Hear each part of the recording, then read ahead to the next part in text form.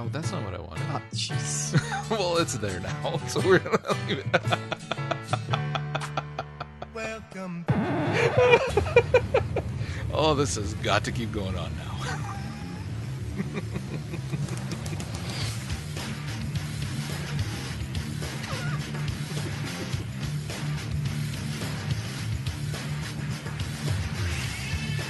You're listening to the Comic Book Informer podcast with Vince and Raj, a podcast for everyone from comic nerds to comic noobs. You know who you are.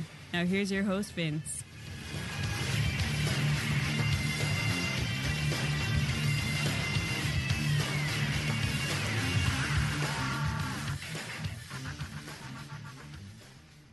You're fired.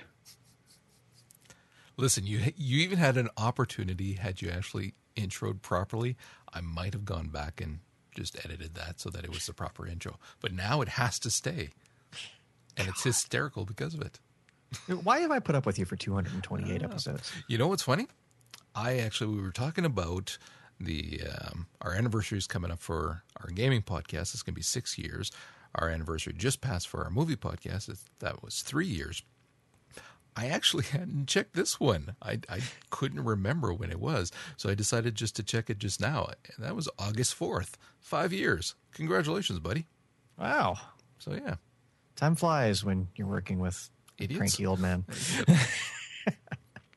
Anyway, folks, welcome to issue 229, coming to you on September 1st.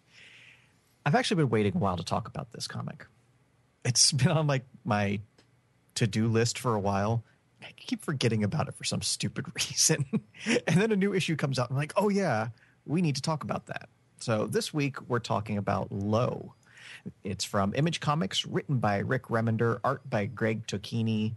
And as with many other comics we've been discussing lately, the art in this series is just phenomenal. It's very abstract with a lot of the bizarre designs Tocchini has going on, but my goodness, it is gorgeous.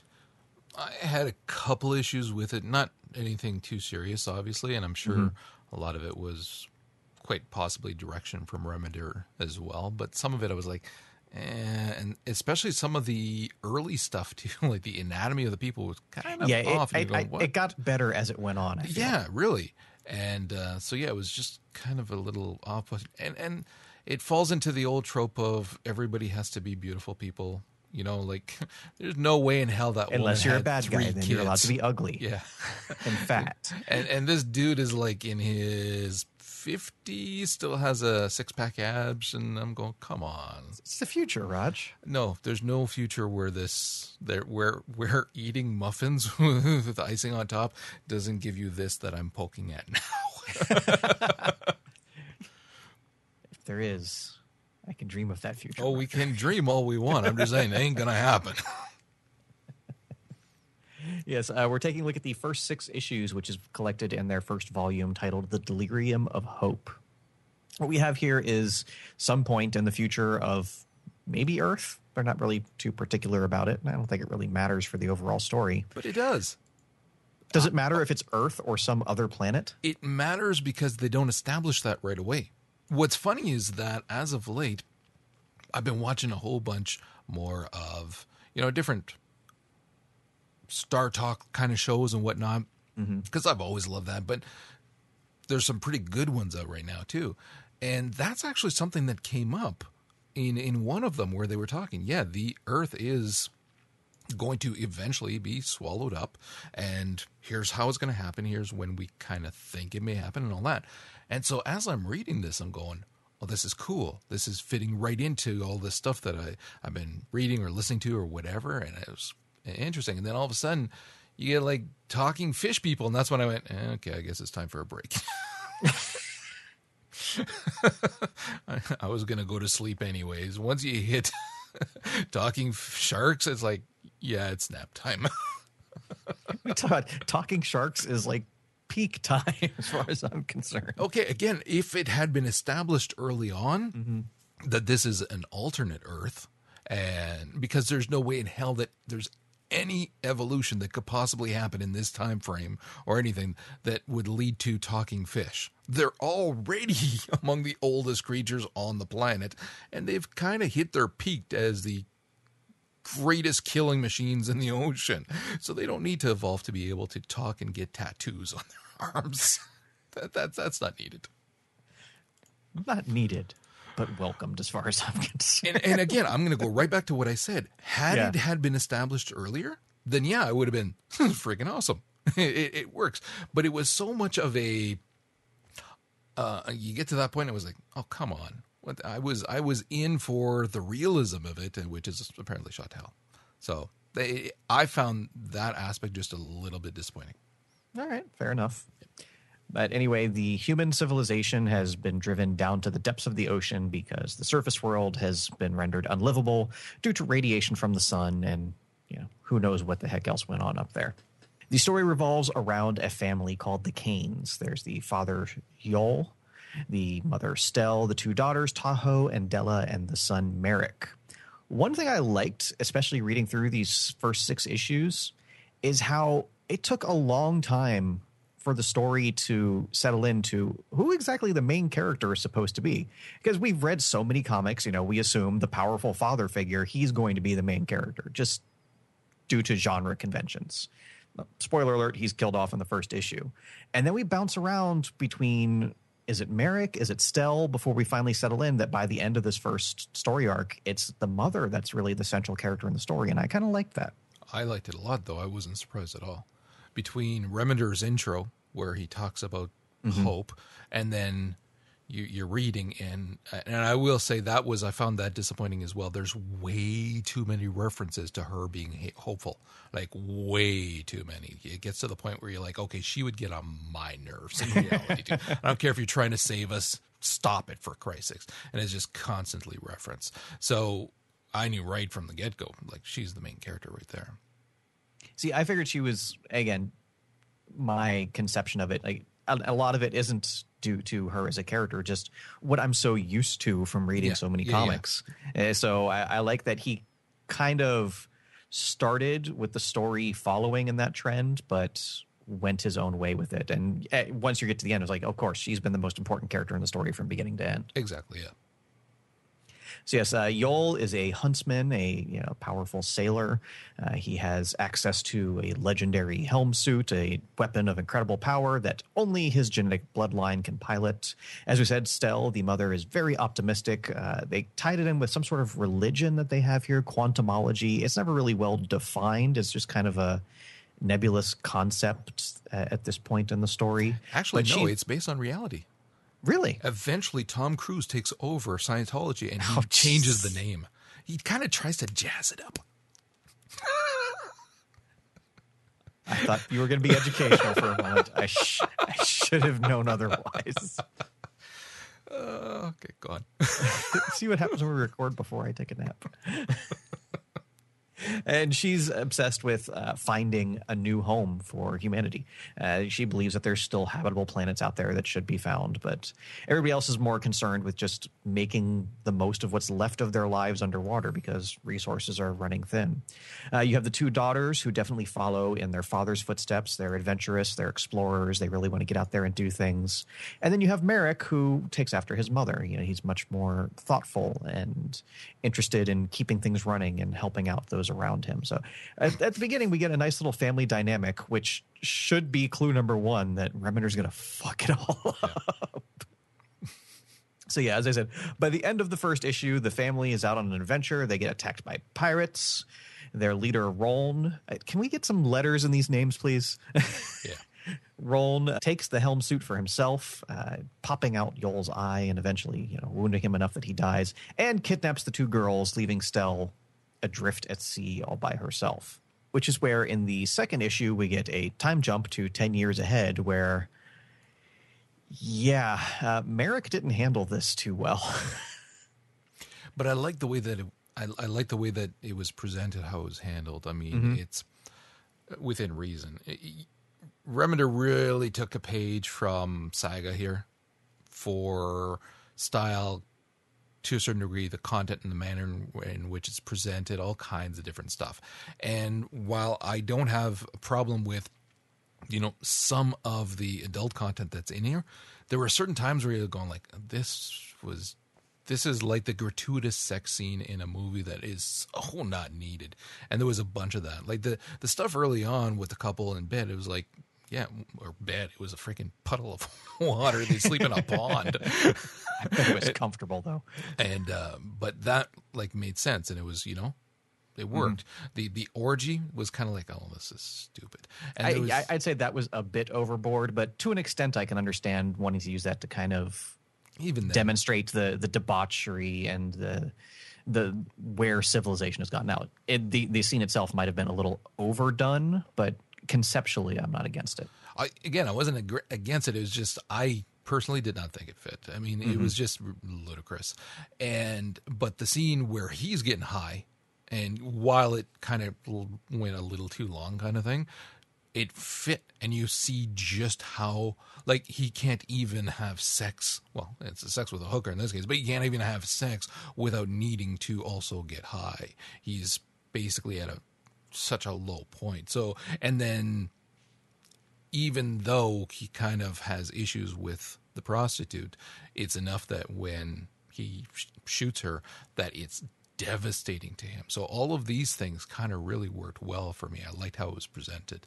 Yeah, he's definitely brought out as he did not take, the loss of his family well. And we see he's become some sort of police officer who is just horribly corrupt and terrible at his job to the point where he gets arrested for murder. But yeah, it's the jump from obviously the time jump, but just to see that immediate change in the characters. Last time we saw him, he was a young kid. He was, hopeful for his future. He was optimistic. And to go from that to there, when you're reading it in a collected edition in a period of a couple pages, it's really shocking. It worked to great effect, yes. A lot of times when they do that jump forward, it depends on how it's done, but often it'll be like, oh, come on. It doesn't fit, and it's just for the sake of not having to explain how things got from A to B.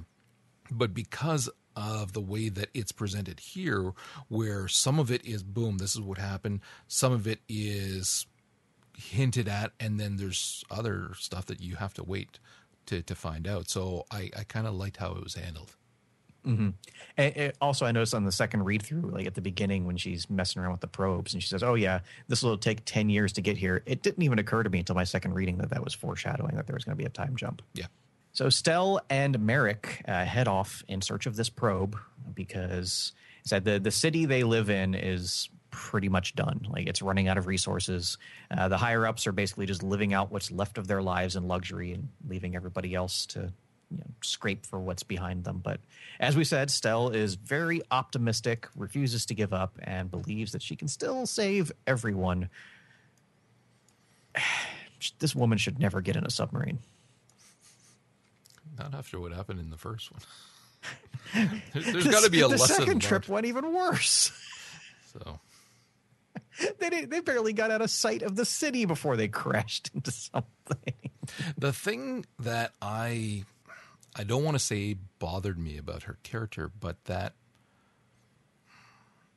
it kind of makes her interesting in one way and another kind of go, because that eternal optimism it's way too much. Like, you need some kind of a plan when you're going out. And if your plan is, we're just going to put these swimsuits on, go out for a swim and hope for the best. That's not a plan. And that demonstrates to me a complete lack of intelligence. So that's one of those things where you're trying to present her as an intelligent woman who's also extremely hopeful, but you can't, you got to work within the confines of what is realistic as well. And going for a swim at those depths as well and hoping for the best, I'm thinking not so smart. Well, I would assume their suits are at least suitable for the depths. But like, when I first read that scene, I was like, okay, maybe it's a little outside of their realistic range that they could swim to. So she's really optimistic that if they push and they try real hard, they can make it. But no, this was like no humanly way possible that this would have been survivable without an incredible stroke of luck. Mm-hmm. And nearly the death of her son that she drugged to bring with her. Okay, well, that Mom of the Year award is shot to hell now. And once they are finally safe, they find themselves in Paluma, the thought-lost third city of the underwater empire, I guess. They don't go too in depth into the structure here, but in later issues, it starts building up. So there's definitely a plan for what all these cities and everything represents. Come to find out that this city has been conquered by the pirates. So, of course, luckily, I don't know, coincidentally at the very least, Roln happens to be in charge here with Tahoe, one of the lost daughters, as his daughter surrogate. It's creepy and weird. Prisoner. Let's just go with that. Now, full disclosure, this is a point where I actually didn't read from this point on. Not because of choice, just because I was planning on reading through today. And as I told you earlier, it was an interesting day, so didn't get a chance. But spoil away. I will finish reading it anyway. Mm-hmm.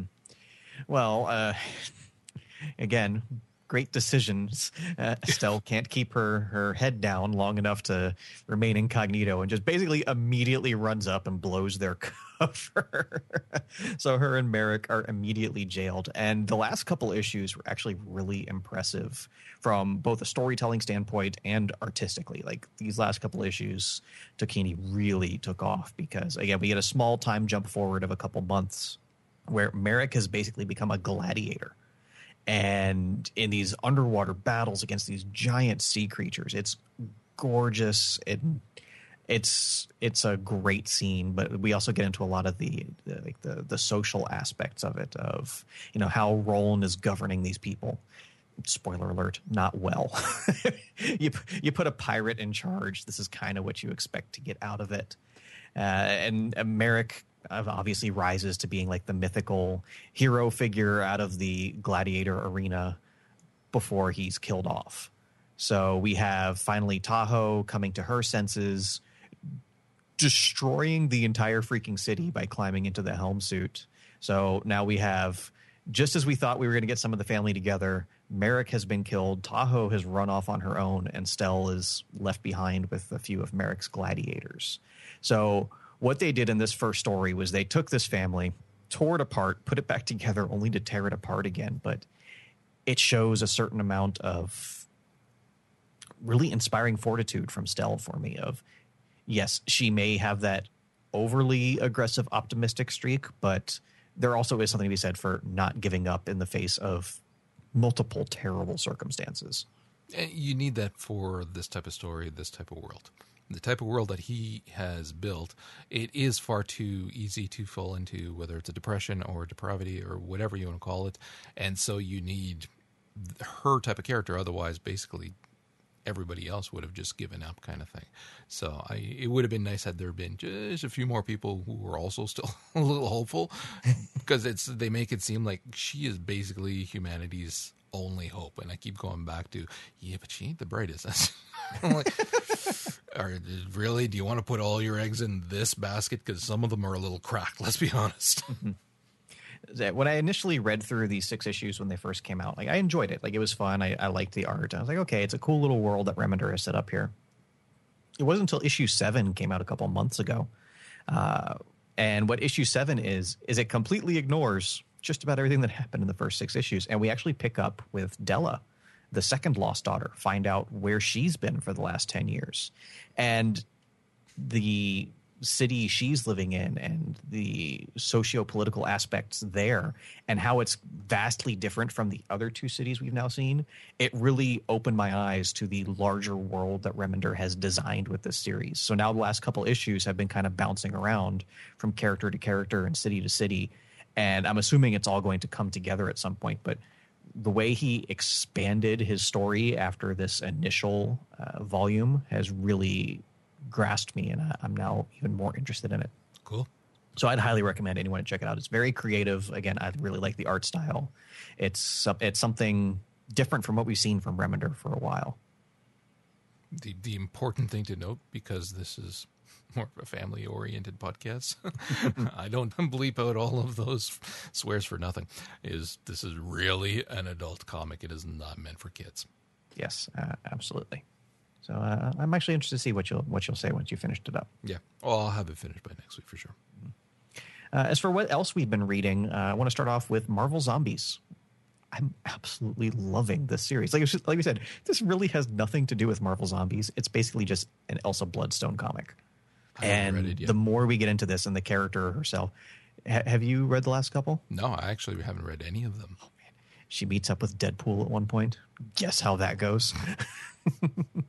But her out there dealing with the zombies and this weird little kid and getting more and more into, her interactions with her father growing up and, how she feels about him now, which is also pretty important. And then the ending of issue 3 was pretty damn cool. I won't go into more detail than that. Cool. And then I actually have 3 DC comics to talk about this week. First of all, Gotham by Midnight continues to be a great comic. And the way they're ratcheting up the tension now, where obviously we have all this supernatural ridiculousness that's been breathing down their necks since issue 1. But, Corrigan continuing to lose control of the Spectre. Drake and her issues with, her Banshee powers and all that. But also Rook and Internal Affairs coming back and really putting the screws to the Midnight Crew. Like, they're ratcheting up the tension. Like, I was pissed when this latest issue was over. I was like, no, I need more of this story. You can't stop there. I actually missed the last one. I haven't read the last one yet. The next one, Rio Robin. Have you read any of these? I might have read the first one, and that's it. I'm actually really liking this series. It's a very different kind of spin on the Batman and Gotham mythos. And again, it's just nice to see that the same thing I've talked about with like Nova and Miss Marvel. The main characters are just a bunch of kids that want to do good and continuing to build on, what Batman means to Gotham. But Robin also means something because Robin's the one that helps Batman. And of course, that would be the character that the kids kind of aspire to want to be. So I'm actually really liking the series. Cool. And then finally, Justice League. I talked about this last month. I'm really enjoying this Darkseid War storyline. I gave up on it. I can't believe you're still reading that. It's because of the way Johns is handling the New Gods characters. He's handling those characters really well. And the stuff that we see in this issue with Batman taking over Metron's chair, amazing. And a lot of it has to do with Jason Fabok is doing ridiculous artwork in this series. Like, I've seen stuff from him before that was good. This is some of the best I've seen out of DC in a long time. Really? So the artwork is fantastic. Wow. And he's just telling a story with characters I like, and he's doing it well. Like, the larger story with, like, the Anti-Monitor and all that, but a lot of the smaller stuff he's doing with, with Batman, with Wonder Woman, with Mr. Miracle and Calabac and all those characters, I'm really digging it. I'm very surprised because I thought I was going to hate this. And so the first issue I was kind of iffy on, but the second issue really grabbed me, and the third one I'm kind of all in with it at this point. Okay. What have you got for us this week? Did you read the last Injustice? Indeed. This is the first and only time I have thought Aquaman's cool. a badass. I'm serious. I know that they've tried a lot, but I have never in my life thought that. This is the first time where I finished reading this and it was like, oh my God, that was awesome. Like, that was freaking cool. Aquaman going up against Poseidon. We need that like on a wallpaper to put on my computer screen. That was bloody awesome. And the entirety of this issue was just great. Like, I loved all of it, not just the aspects again with the old gods and everything else, but where that puts Superman, because he's a conniving bastard, and, well, let's be honest, he is, and what that means for Diana at this point too. Mm-hmm. And the fact that he still is so self-righteous that he feels he can convince her that he's right, kind of thing. So, and then the stuff with Batman early on as well. Things like that. I love, whose line was it? Batgirl or was it Catwoman who said, so this is what death looks like, or something along those lines, when the big wave is poised there to come down. And then the early stuff with Harley in the boat with Shazam. God. It was like, thank God she is somewhere in this comic still. I don't care if it's hell. That's fine. As long as she's somewhere. That was awesome. I freaking love this comic. It's unbelievable how much love I have for it. And how it stayed so good with, because let's be honest, over the course of their 3 years, or they're in year 4 now, right? It's been a while, yeah. Yeah. They've told a lot of story, but kept it fresh. Yeah. Not just fresh, but kept the momentum going. Mm-hmm. And you would think that would have suffered to a certain degree. Nope, it didn't. I have read some of the Sherlocks, but I'm actually going to wait maybe when you're back and cover them all. Because it was very cool. I enjoyed it. Did you read the latest Old Man Logan? Yes. I love the banter with She-Hulk. It's awesome. And Logan, not one for banter usually. Nope. And he's not. It's Jennifer. That's, Yeah. but it's such a visual story. Like just looking at it and then reading it after. It's just so many parts of this were so well done conceptually that I absolutely love it, which is saying a lot because I have so much hatred for the event as a whole. So, yeah. Did you read, and I'll make this one my last one, did you read The Last Invincible? Yeah. This is the first, I think, one ever where I finished and went, oh, that was all right. And it was kind of like an in-between issue. Exactly. Like, okay. They had some setup to do, and then getting a little bit of history on the Battle Cat dude and whatnot, and what's going to be happening with old big bad Queen guy.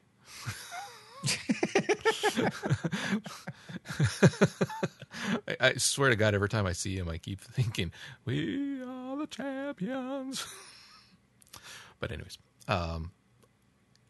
yeah, it was kind of like, It's one of those things where we've come to expect so much from the comic. We're disappointed when an issue is just good. Well, I'm not going to lie. I actually didn't think this was good per se. I just, that's what I'm saying. It kind of finished and went, meh. Not that I thought it was bad, but it's probably the first one ever that I thought, well, it wasn't exactly good either, though.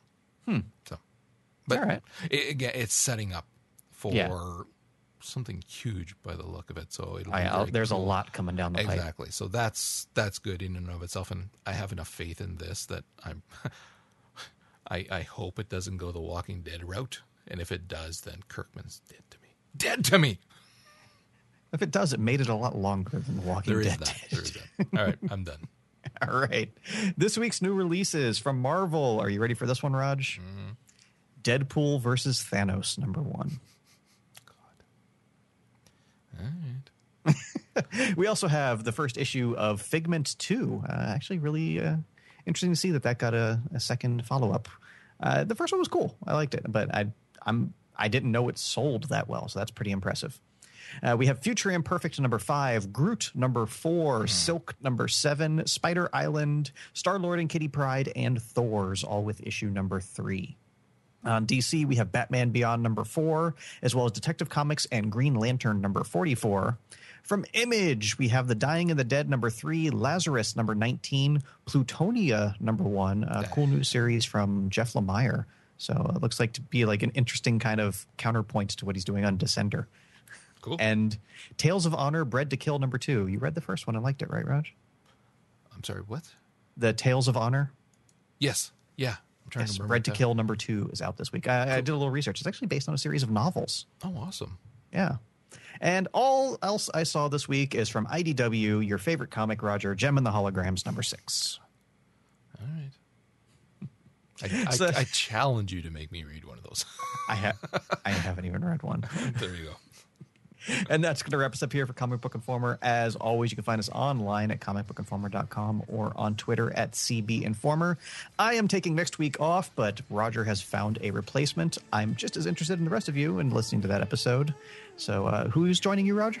It's going to be Marty Gleason. He runs the All Comics Considered podcast, and I've listened to it. It's really good. He's really good at wrangling ferrets, like I said, like I am. So it'll be fun to do this together. Cool stuff. And once I do come back, Roger is trying to do everything in his power to make me quit permanently, but you'll just have to wait until then to find out. Epic episode. I think we should probably record it even a little bit later so that we can get good and liquored up before. Sounds like a plan. All right, guys. Until next week, thanks for listening. I'm not joking about that, by the way. I think that's the only thing that'll make this passable.